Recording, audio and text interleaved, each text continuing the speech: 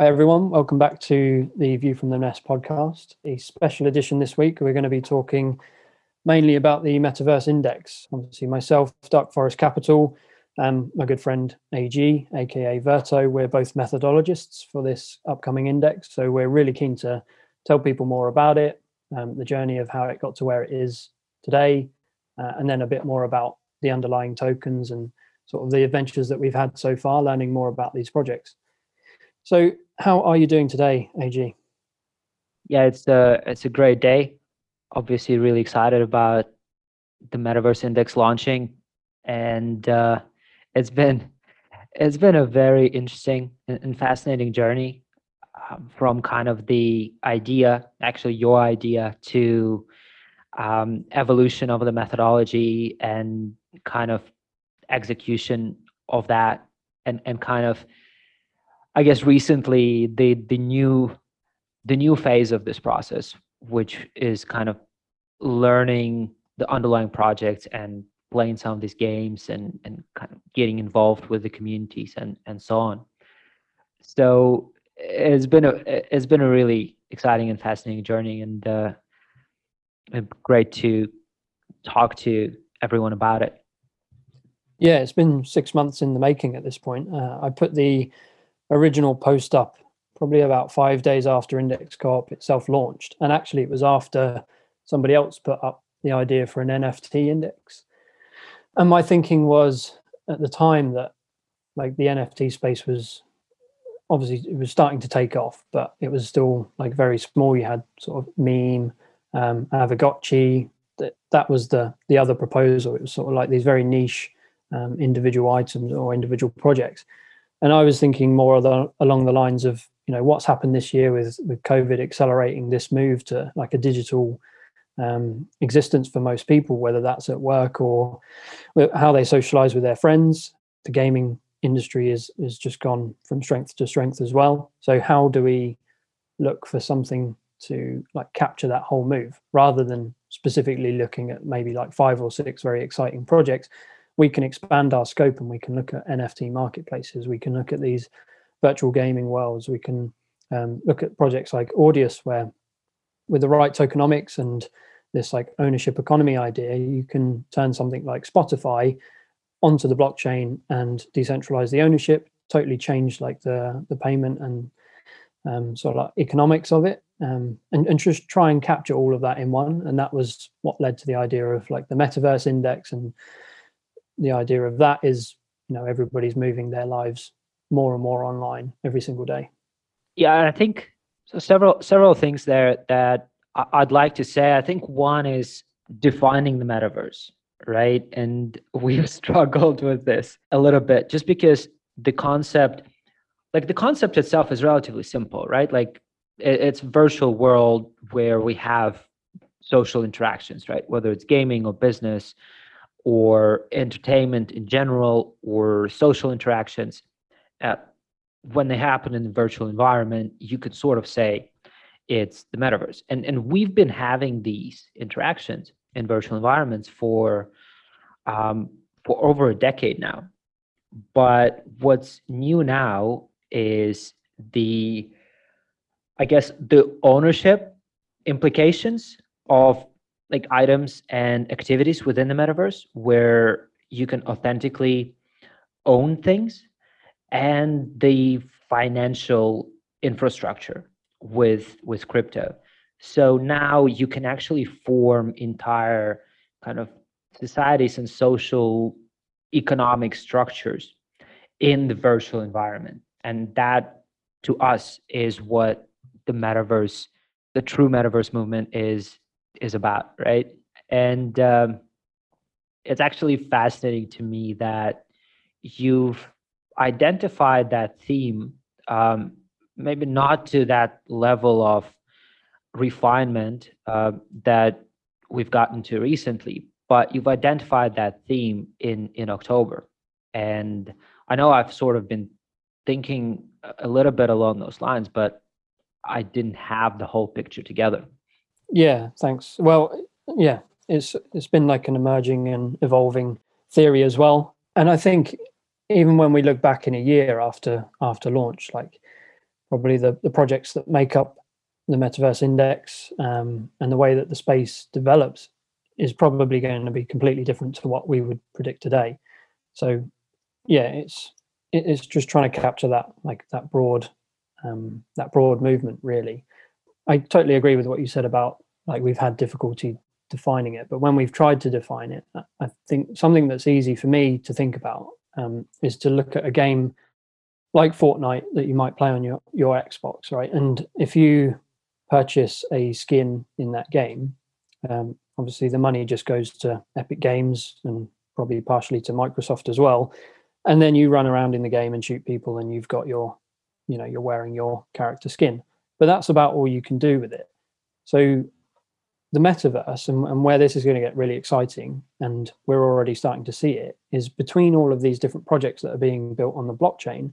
The blockchain runs underneath like a superhighway, and each of the different communities or projects acts as like a silo hovering above this highway. And what you can do when you mint an object or buy an artwork or whatever it may be, voxelize some design that you've seen in all of these different virtual worlds, you can drop that out of the silo onto the highway that is the blockchain, move it along somewhere else, and pop up in another virtual world. So you might buy an NFT on Rarible. You might then go and hang it on the wall in Decentraland. And that's where it becomes the metaverse, because suddenly you're able to use this substrate to move items that you own, even though they're digital, they're now digitally scarce, digitally like provably yours. You can start to move those around in the virtual space.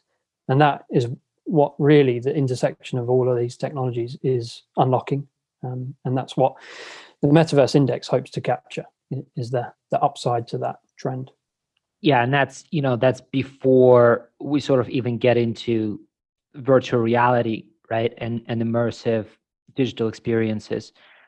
And also that's even before we overlay decentralized finance on top of this, right? Creating utility and liquidity for these items, right? Like, where, to your example with Fortnite skins, if you have a liquid market for it, right, with verifiable ownership, like that is just so powerful and so empowering to the players. So why don't we take a bit of a step back and talk about kind of the evolution of this product launch process, right? Like, it's the first community-led methodology for the index co-op, and obviously we've had to navigate this process.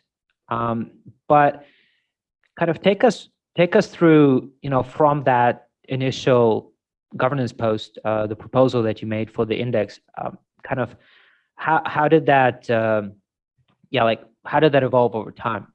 Yeah, it's been an interesting journey, as you said earlier.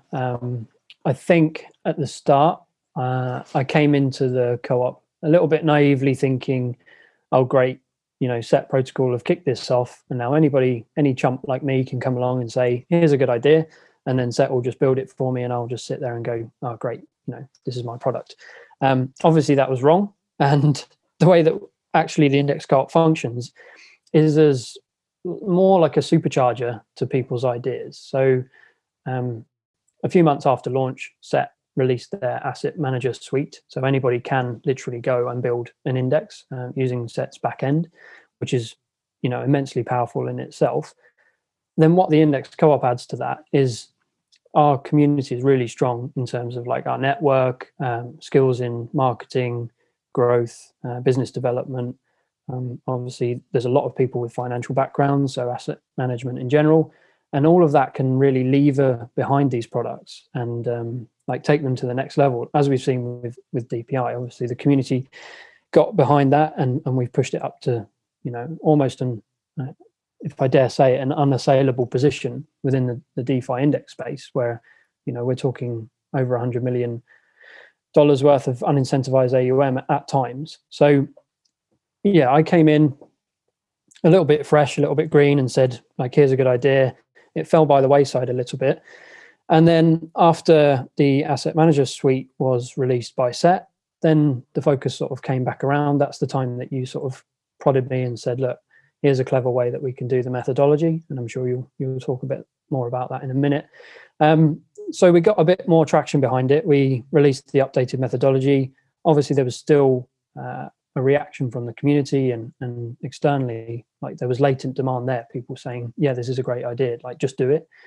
So between you and I, we then saw that, we weren't getting any credible partners sort of knocking on our door saying, yeah, we want to launch this. So we went external with it, and we started looking around, seeing who we could get. You knocked on Mason's door at Masari.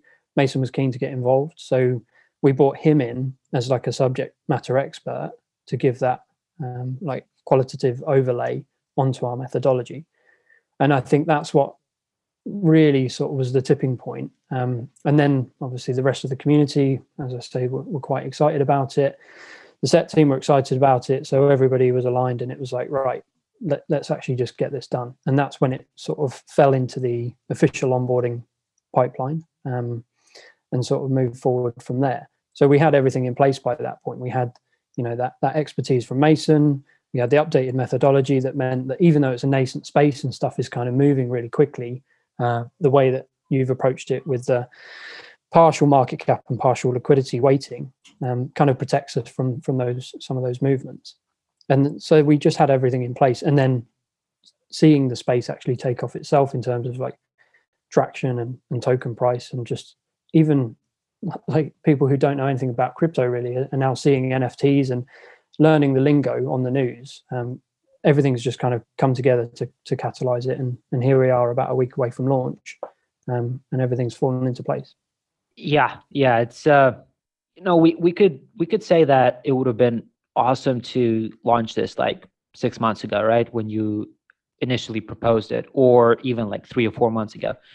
But the fact of the matter is that liquidity for these tokens, right, and we use decentralized exchanges to rebalance on a monthly basis, and liquidity for these tokens was nowhere near sufficient enough to support a large product.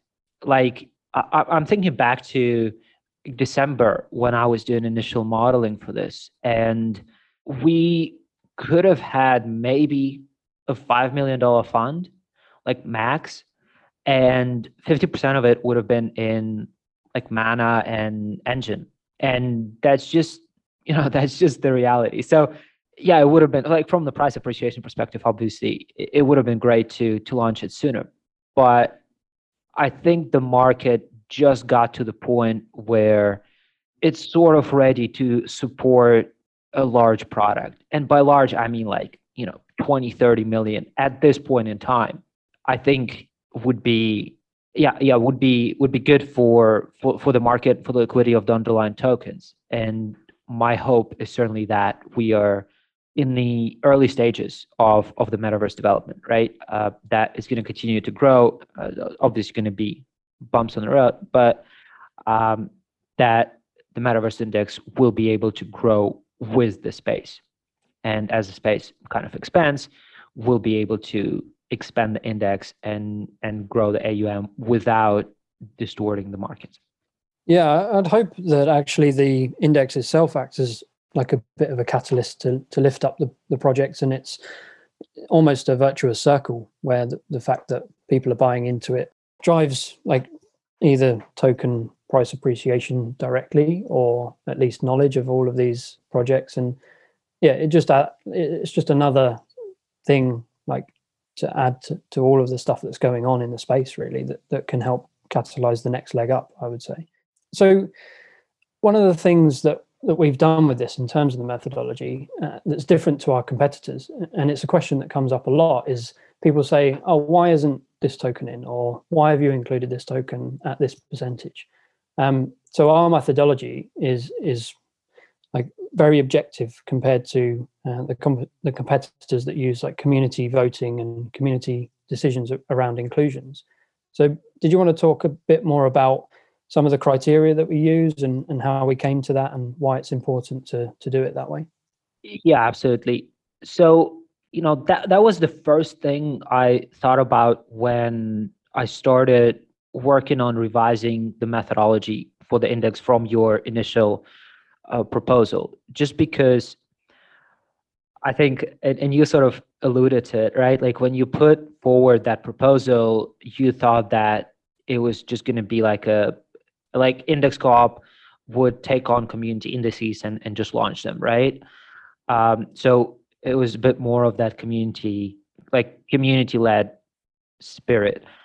But when I came in, which was like months and a half later, to me, it was rather clear that we are differentiating based on the objectivity of the methodology and the fact that the methodology is outlined, right? And index token holders have no ability to influence the decisions of the methodologists, right? So it's like, heads off, this is the methodology, these are the criteria, and when you buy DPI or when you buy MVI, you know the rationale, you know how the process of inclusion and rebalancing is going to go. Like it's not going to be based on the whims of the community or based on what's trending or hot.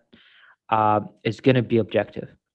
So that was kind of the first thing I looked at. I'm like, I thought about how can we develop a methodology that is objective and that can be followed without subjective judgment, right? And so the first thing around that was, okay, we need some way to filter the tokens.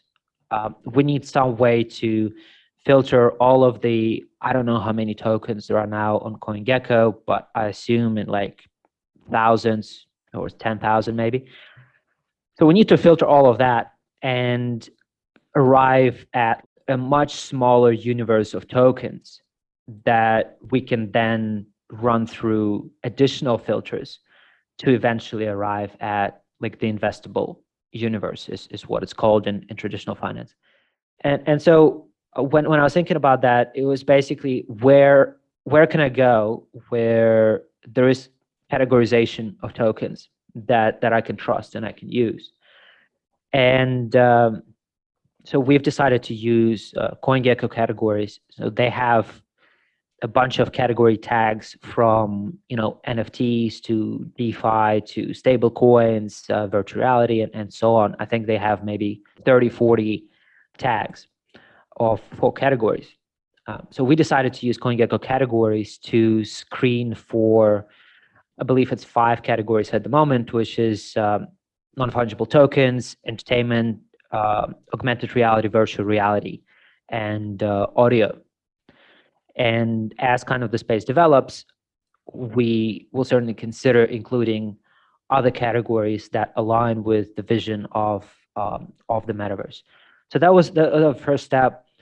I think from then we kind of look at several other factors to screen the tokens out. For example, are they in ERC20? Given that we need DEX liquidity to rebalance, do they have DEX liquidity? There are a lot of ERC20s out there that have very limited DEX liquidity. And then also, do they fit with kind of the metaverse narrative? There are some tokens that sometimes get classified as, for example, an NFT for a particular reason, but they actually have very little to do with the metaverse itself or the concept of the metaverse.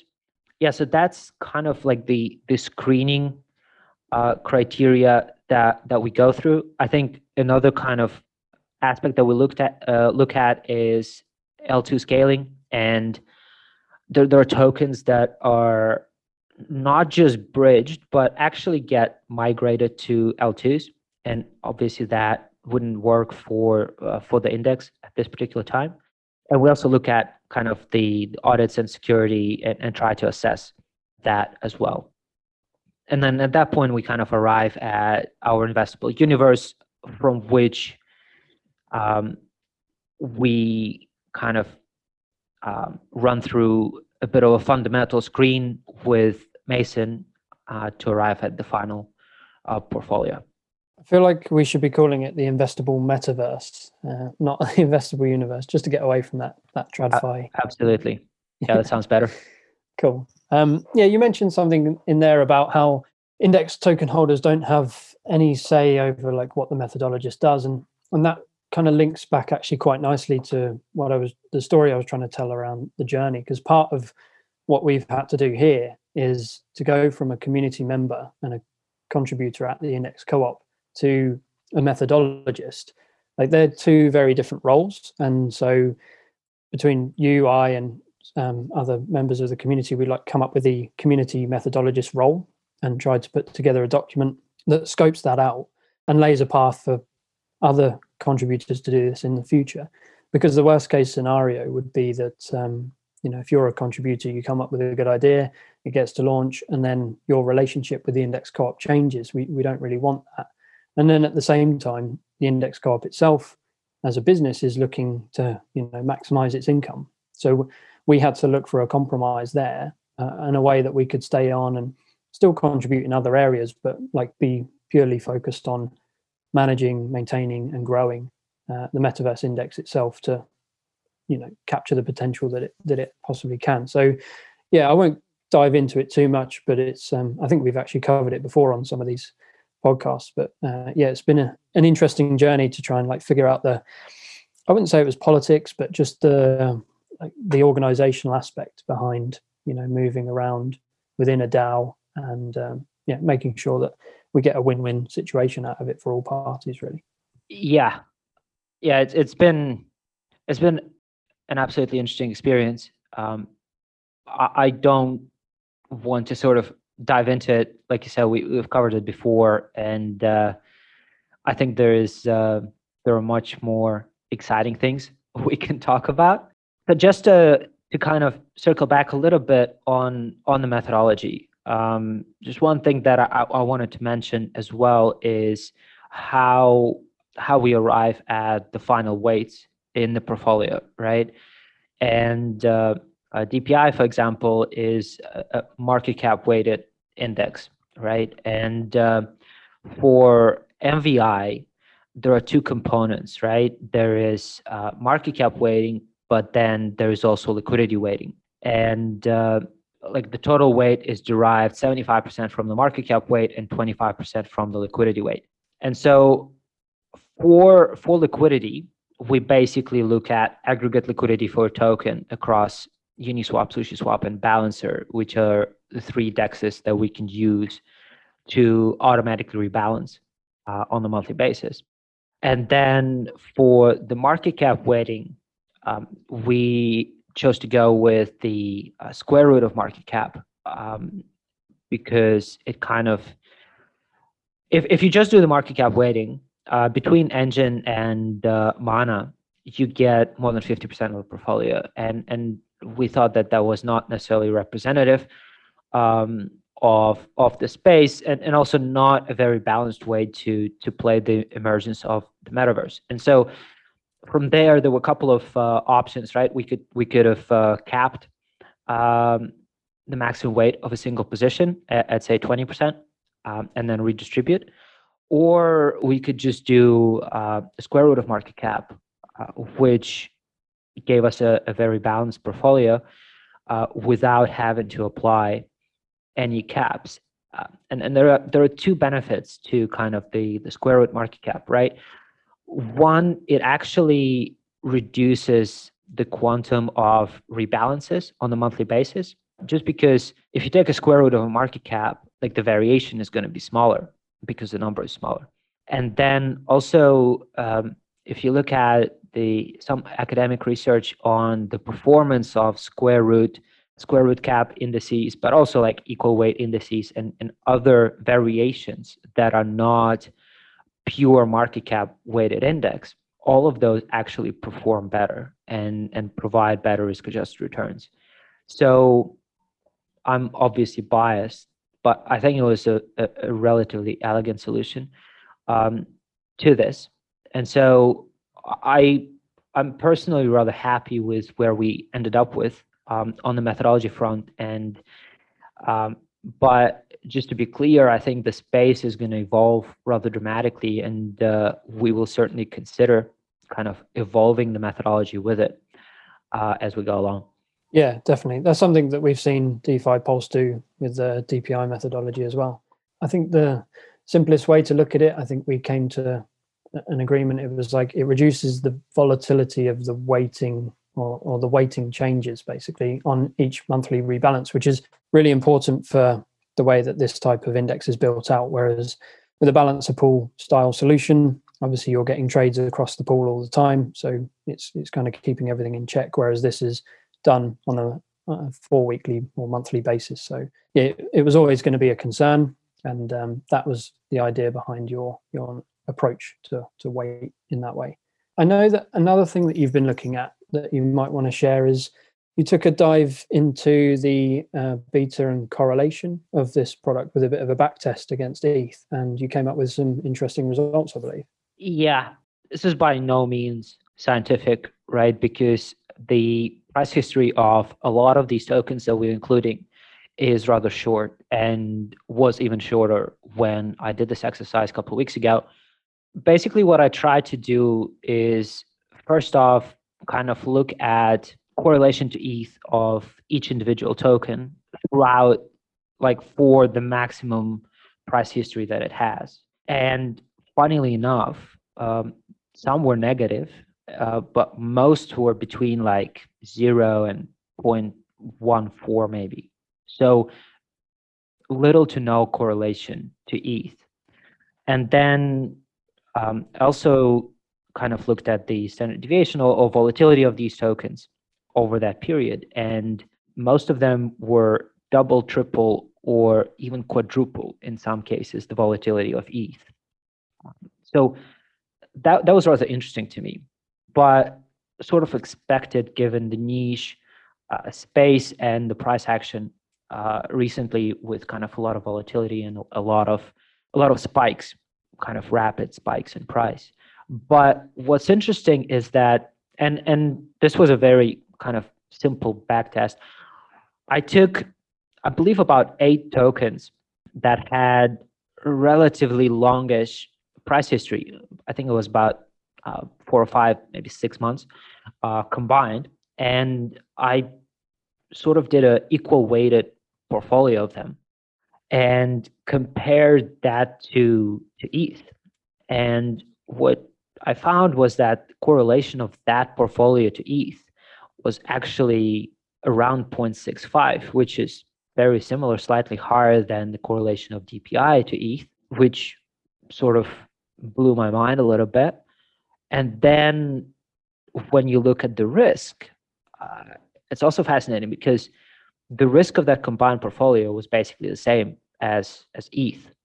And what happens there, right, is when you put all these tokens together, you are able to diversify some of the token specific risk away, and you only left with kind of the systemic risk of that particular sector. So we'll obviously look to running this analysis and understanding how MVI behaves and relative to individual tokens, but also ETH and BTC and other sectors in the market.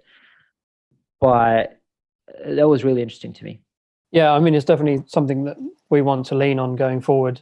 Me, you, and another contributor have been doing the monthly update for the DPI, which seems to get pretty decent traction on Twitter.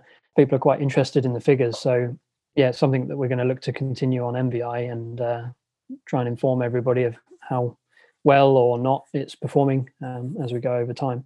So we've deep dived into the methodology at this point. We've talked about the journey of how we've got this close to launch and we're almost ready to go.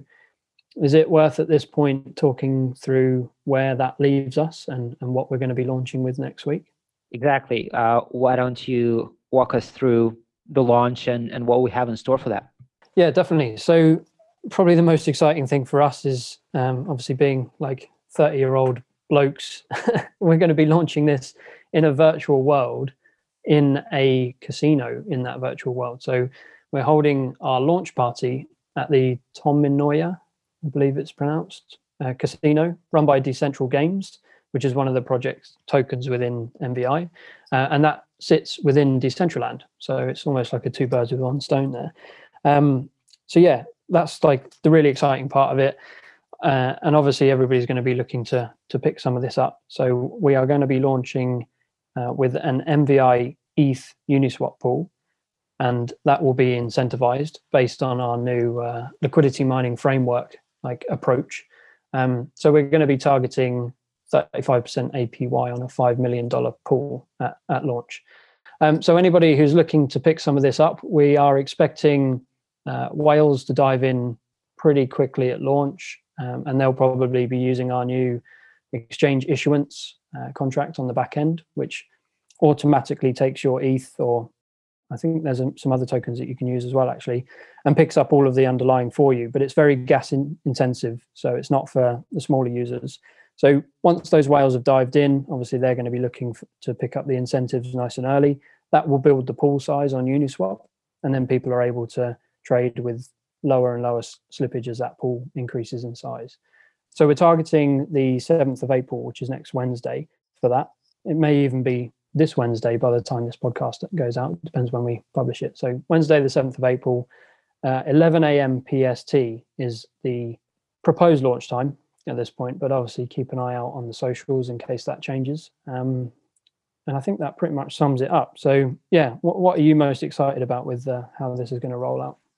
Yeah, I think the launch party in a casino in the virtual world is fascinating. Like, it's just like trying to wrap my head around it. And if someone told me 2 months ago that we'd be doing that, I would have said that the person was crazy.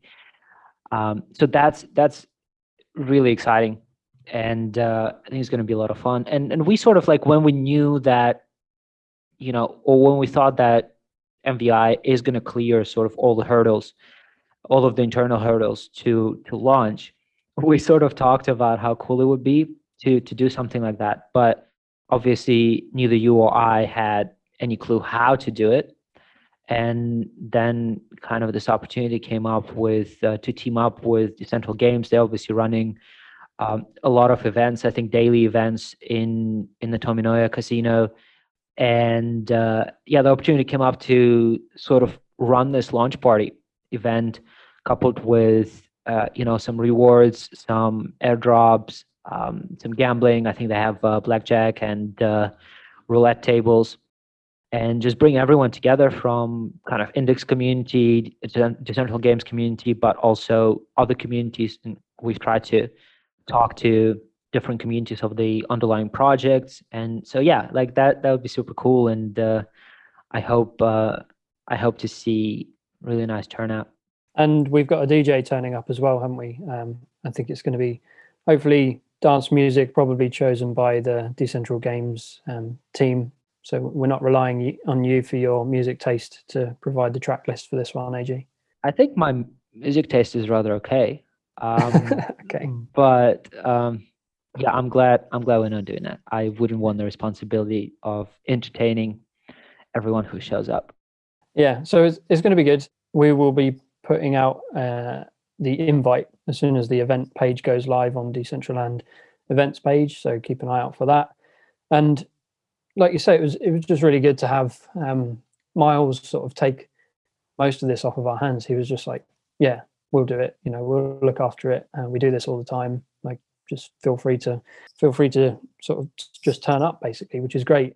That's been repeated across quite a few of the different communities that we've interacted with, where they're more than happy to get involved, and sort of once they understand what we're up to and what we're trying to do and what MVI represents, it's like, oh, okay, they can start to see how this might bring in people from other communities.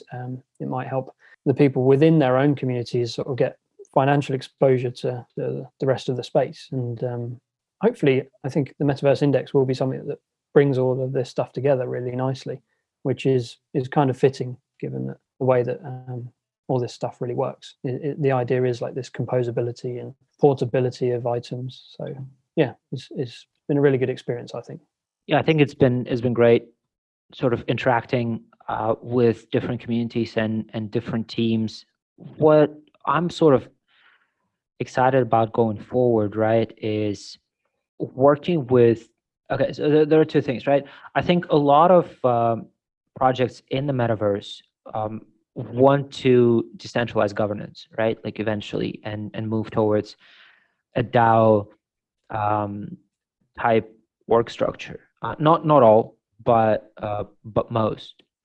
And what I'm really excited about is actually kind of helping them do that, especially for the newer projects that um, will obviously come across during our screening and during our research process, and just being really engaged with the underlying communities in whatever way, shape, or form is helpful to them. I think that's a fascinating role, and obviously we haven't done that with DPI to this extent, and there are reasons for that.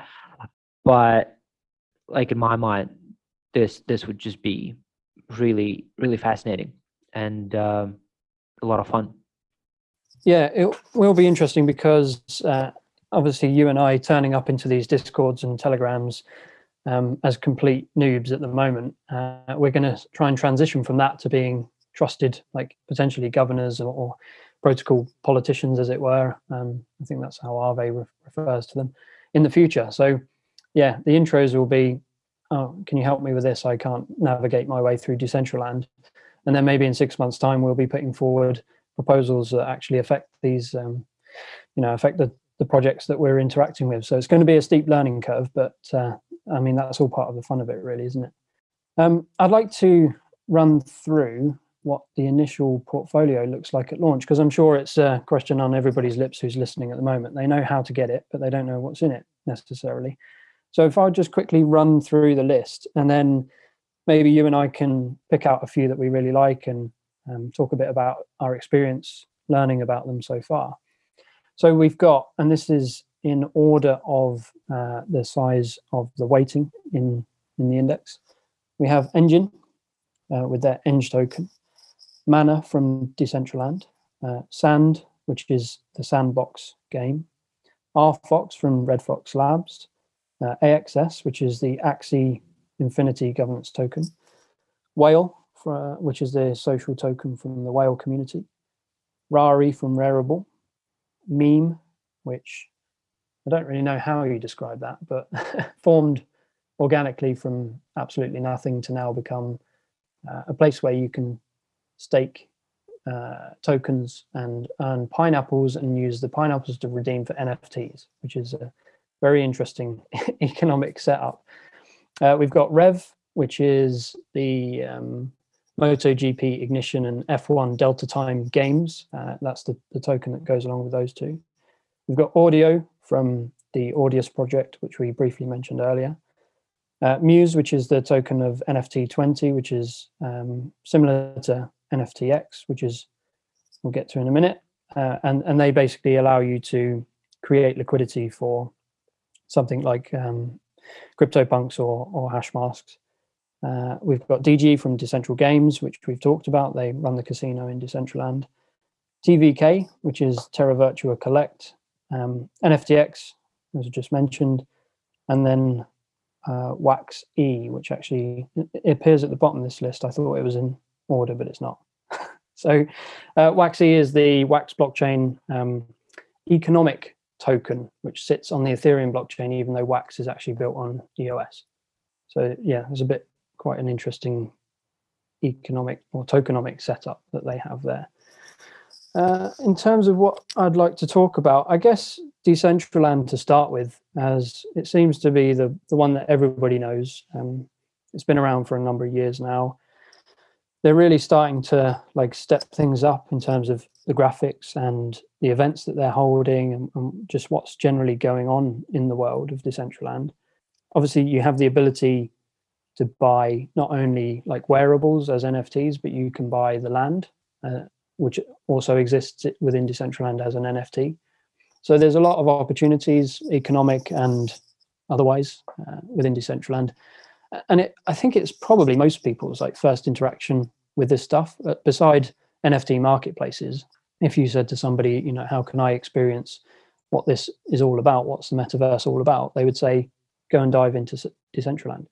And it's pretty it's pretty straightforward to sort of get up and running with it, unless you're Nakamomo, our podcast producer, who seemingly struggled a little bit with it. But you basically just jump into a virtual world, you have your avatar, and you can go around and do, there's all sorts of stuff in there. We've got the casino that we talked about. We've got people's art galleries that you can go and view. I got lost in, when I was looking around in there, in some kind of like puzzle that somebody had built. I just sort of stumbled my way in there and then struggled to get back out. But there's all sorts of wild and wonderful stuff going on in there. And with the events that are now taking place, there's like conferences, there's art shows, all of this sort of stuff. Like it's really turning into quite a vibrant and exciting place to be. So yeah, Decentraland has been fun to learn about. There's a lot going on there. I think there's still a lot of potential with it. There's areas where you can sort of walk around for a while and not really see anything. So there's still a lot of potential development that can take place. But what we're starting to see is these areas where certain projects group together. So you have like Crypto Valley, or they've got the latest like Cyberpunk 2021 competition that they ran. So they're building up an area called Etheria, I believe, where it's all like there's a theme behind it, and so these sort of communities are springing up around certain areas. So yeah, that's been great to dive into. Obviously the launch party next week in Decentraland, as we mentioned, so that will get everybody off on the right foot, and people can start sort of dipping their toe in the water with this stuff, and that seems to be most people's first journey into the metaverse. Yeah, I spent some time in sort of Decentraland and Somnium and CryptoVoxels. What's been your experience with the different kind of virtual worlds? Like, do you have a favorite, or are there things that you like about like one of them that you'd like to see in others? I'm quite excited actually about seeing Sandbox develop. It looks like it's just going to be basically Minecraft, but on the blockchain. So it's a bit of a left field answer, because unless you really know what you're doing, you're able to sort of build your own space and develop your own little area on it. It's not actually fully like up and running yet, but I think that has the most potential. I think we'll get a lot of gamers who are familiar with like Minecraft or Roblox. I think it would be a very easy transition for them to just end up in Sandbox, and then once they realize the potential that goes on in there, where you have that substrate of an economy, I think that's where you really start to like unleash all of the potential of blockchain and gaming built on top of it. So yeah, that's one I'm really excited about. Obviously we met with Sebastian ourselves, and he told us about a few of the things that are in their roadmap, and yeah, it was just mind-blowing. And then when you see the level of interaction from the community and the passion that they have, just like building avatars or items to go in the game, like people are already so keen to just get started and to sort of build that world out. And I think the one interesting thing that he did say was that they want to have something going on all the time. So whenever you drop into Sandbox, like you don't just wander around until you find something. It's you drop in and there's something happening right in front of you, and you can just get stuck in. So yeah, that really excites me about Sandbox, and I think that's one that I'm looking forward to seeing develop this year. Yeah, it's an exciting project. Did you actually know like the history of it? Like the Sandbox, the original Sandbox game was, I think, developed in 2012 by Pixel, which was a video game studio, and it was kind of the game for you can play on mobile or on Windows, and it did generate up to now, I think, or up to 2020, about 40 million downloads, and they then later released kind of the iteration of the game called the Sandbox Evolution, and I think at the peak they had about 2.6 million monthly active users, right? And then the game, or the Pixel studio, was actually acquired by Animoca Brands, which is the same gaming studio that built out the Rev token and the MotoGP and F1 gaming. So Yeah, that's sort of the history of it, which I found quite interesting. And like you said, like if you compare to Minecraft or Roblox, and like I think both of those have over 100 million monthly active users, and Roblox just went public like recently, and I think the valuation is above like 36 billion at the moment. Um, so there's definitely a lot of potential. And out of like the tokens that I've looked at so far, Sand actually has a fairly um, reasonable and intuitive value accrual model to the token, and fairly easy to understand tokenomics, which with a lot of kind of interesting potential. So yeah, it's an exciting project. I think we can spend a while talking about valuations in the space, but just talking about kind of the excitement and the potential, it is absolutely a very exciting project. Okay, so if we agree to leave valuations and tokenomics at the door, I know that you've been playing around with Axie Infinity quite a lot, and I want to say that you've built up a fearsome team, but every time you jump into the arena to battle with people, it doesn't seem to go so fearsomely. So maybe you want to tell us a little bit about your experience with Axie and yeah, what you've enjoyed about that. Well, I'm a bit ashamed, obviously. I've played so many PvP battles and in the arena, and it just never goes my way. And there are clearly reasons for that. I'm not I'm not blaming Jeff and the Axis team, but yeah, for me, the whole idea of play to earn and play to earn economies is just fascinating, right? And obviously, like in developed worlds, we don't really care about that as much. Like what's if you can make $15-20 playing a game per day, like that's not much. No one's going to be spending a ton of time doing that.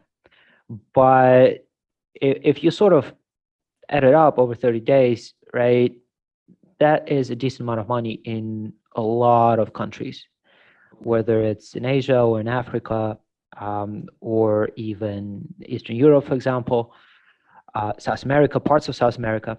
So this ability to create economic opportunities from games because players have ownership rights, right? And also with Axies being like individual Axies being NFTs, which you can buy, sell, trade. You can breed them and sell those. So there's a lot of in-game opportunities to earn, and I think the team sort of has a lot in store for players to be able to do that, right? And that has nothing to do with the governance token, the Axie shard governance token. So to me, that's really fascinating, and that's great to see. And I think you see the same concept with the Rev token and the F1 MotoGP, and I think you're going to see something similar from Sandbox, kind of these play to earn economies, and it's really exciting for me to see those opportunities and to actually, and there are plenty of examples of people actually using Axie to make a living in Asia, in the Philippines in particular. So that's mind blowing. Yeah, I totally agree. I'd actually like to dive into that a little bit deeper because I did sort of read up on it. I think a lot of people get into crypto, or once they're in crypto, they kind of realize that there's a lot more opportunity for economic empowerment here. And certainly, like I would like to see crypto realize that dream almost. And with Axie, I feel like that's where you can see the sort of shoots of this stuff starting to come out really. So yeah, we saw like in the Philippines there are families that sort of play Axie as and when they can, or even like around the clock in some cases, and they're earning, like you say, maybe $10-20 a day, $150 a week maybe, and that's enough for them to get by. And because there's a level of like geographic arbitrage where, as you say, in the Western world we wouldn't get out of bed for that, but for these guys, like it can be life changing, and especially with the sort of devastation of the tourism over there, what we've seen with, again, accelerated by COVID this year, like this is offering a lifeline to so many people. And so it's more than just a game. It's more than, just a governance. Well, it's not even the governance token in Axie's case, but with the way that these things are designed, like people can actually make a living from it. And that again goes back to like the whole idea behind the Metaverse Index, is that as our lives move more into the virtual space, people are going to be making a living from it. Like we saw the guys at Decentral Games actually hire people to go and work in the casino now as well. So you can get jobs in the virtual world, or you can even play a game to a level where you're making a living from it. And I think that's fantastic to see. And if that's the direction that the trend's going in, then hopefully we'll just see that, improve in the future. And as I say, that's one of the things that I really enjoy seeing out of crypto, because I think that's one of its superpowers, really. Yeah, totally agree on that. And for folks in the Western world, right? Like there's still very interesting opportunities. We can talk a little bit about like the ownership economy and the ability for those who create value for a business to actually generate economic outcomes from kind of building that platform or that business up. At the moment, kind of a lot of platforms, if you look at platforms, a lot of them have their network effects because of the user generated content. But users are either not compensated at all for that content, or compensated under less than optimal terms. And that's something that is already changing with crypto and is going to continue to change. But also, I'd like to just bring up one example with Decentral Games, right? It's a casino.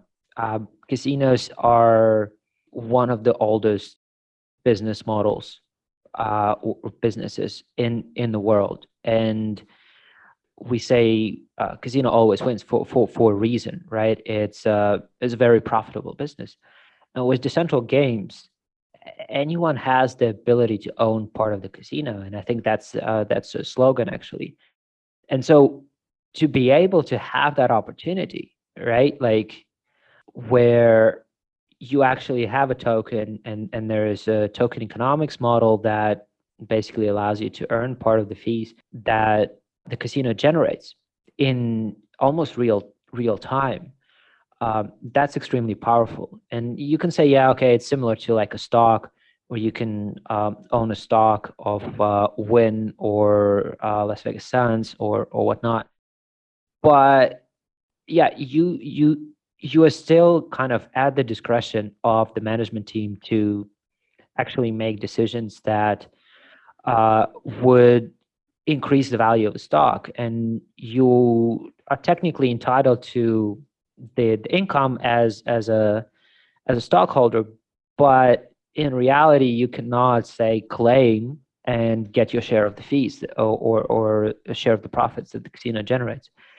And then obviously you're exposed to kind of the human nature and potentially corrupt choices by leadership teams and so on. So yeah, by the people for the people, right? Like the ownership economy is built on that principle, and I think it's extremely powerful in the world that we're living now and the world that we are going to be living in further down the line. Absolutely. Yeah, the house always wins, but in this model, you get to be part of the house, which is something fairly novel. I think it wouldn't be fair to run through this list without talking a bit more about Meme. I know you and I are quite excited about this one because the way that they work is really nicely set up for some things that we might look to do in the future, in terms of like bringing the communities from elsewhere in, designing maybe some NFTs, possibly adding some utility to the MVI token by, enabling holders to stake their MVI token to earn pineapples in the same way that you do on within their platform. So yeah, I've obviously had a look through part of the DeFi summer. Obviously, Meme sort of came out the back end of that, and we spoke to Jordan, who was the guy who originally sort of put the joke tweet out there that said, like, you could design your own food farm effectively, and that's where Meme was born. And seeing the community rally around that, like behind it, and come up with new ideas, and sort of a really inventive way of just creating value out of nothing. And now you see like all sorts of the top projects are trying to sort of get listed and create games, quests, whatever it may be, like in conjunction with Meme. It's just been really like one of my favorite success stories, I think, from this space, and of all the tokens that we've got included, it's just for me, it's the most unique, easily the most unique. And we've recently seen that they've announced a huge amount of investment from, like, even Mark Cuban, I think, was on their list. So people are recognizing like the value that the Meme community and the Meme project brings to the space, and the power of NFTs. And I think we're just at the bottom of like this S curve, really. Again, we've just seen it with DeFi, like, all play out, but yeah, this stuff is really just getting supercharged at this point. So yeah, as I say, some exciting stuff that we're going to be looking to do with the MVI token, hopefully in conjunction with the Meme team. So yeah, keep an eye out for that, everybody. Definitely, definitely a lot of exciting things to come. I think there is, we talked about this before a little bit, and we tend to approach investing, or like MVI, from an investment perspective, right? We look at like sectoral exposure, and this is a trend that we want to have exposure to, and so on and so forth. But I think that like this investment lens is actually relatively rare when it comes to NFTs, virtual worlds, and so on. I think a lot of people actually approach it from kind of, oh, it's a game, right? Or, oh, it's a virtual world, like from that perspective. And that perspective is much more mainstream, right? It's much easier for people to understand. So I think, we talked about that, and we think that there is certainly a need for us to gamify the MVI token and give it utility in different ecosystems, or different games, or just find a way to make it exciting and usable across the metaverse. And I think that's very different, right, from the DeFi space, where, okay, maybe you're trying to make DPI useful as like a collateral on Maker or Compound, but there is very little gamification to it. But for us, I think it's going to be one of the kind of the priorities. One of the things we're going to spend quite a lot of time trying to figure out. Of making a token productive or integrating it, but having like a gamification, or being able to earn something like an NFT is just a totally different proposal, and it takes us in a completely different direction. And actually, like, hearing you talk about it just now, like, I haven't really thought about it properly, but yeah, the whole approach to how we're going to integrate and communicate this financial product, as in MVI, will be totally different to everything that we've done with DPI, because it just is different. The communities are different, the projects are different, the space is different, and the user, the end user is different as well. As you say, we've kind of seen that, like, jumping in and out of the communities, that they're very focused on their own projects, and all of the communities seem to be very strong. But when you start talking about a financial product, it's you kind of see people's eyes glaze over. So we're going to have to approach it like we're going to have to be really clever with it, basically, because it obviously has a lot of benefits, and like being able to hold a token that gives you exposure, simple exposure to this space, is going to be really powerful for all of these community members, like in each of the projects that we've talked about. And so it's just communicating that to them and getting them to understand it. And then from there, I briefly mentioned it earlier, I would see them starting to understand more about other projects within the space. And hopefully that will be great for everybody involved, because it means the communities start to merge. Like somebody who's interested in collecting NFTs is quite likely to be interested in like what Decentraland is all about. So you're going to get that cross-pollination, and perhaps MVI can again sort of catalyze some of this and sit at the center of it all. And it does the same thing in a really nice way. It brings all of those tokens together, so you can get exposure to all of them. So yeah, a nice little analogy between the two are there, I think. Absolutely, yeah. Like it's think about who's going to be excited about staking MVI in Cream, for example, right? Like that's not gonna really do much for us for kind of growing this product. And I think, yeah, like the utility in the metaverse space is what's going to make a difference. So very different, very exciting, and yeah, really looking forward to it. Yeah, me too. What are we, about 5 days away from launch now? It's been busy, exciting, definitely new for me as somebody from an engineering background. I know that you've worked your fair share of 16-hour days on stuff like this before, but yeah, it's been a learning experience. And similar to what you said earlier, I can't believe, like 6 months ago, if you'd have told me I'd be launching a financial, or not a financial product, what we call it, an index token in a virtual world, in a virtual casino within that world, it would be like, yeah, I can't believe it. So it's been an amazing journey, and we are both ready to get this thing out the door, I think, at this point. Yeah. So if you're listening, and if it's before Wednesday, which hopefully it is, head over to our Discord. We'll obviously post a lot of things on Twitter, Medium, and so on. There's also should be the event page on the Decentraland events, and yeah, I really hope to see everyone at the launch party and come on this journey with us.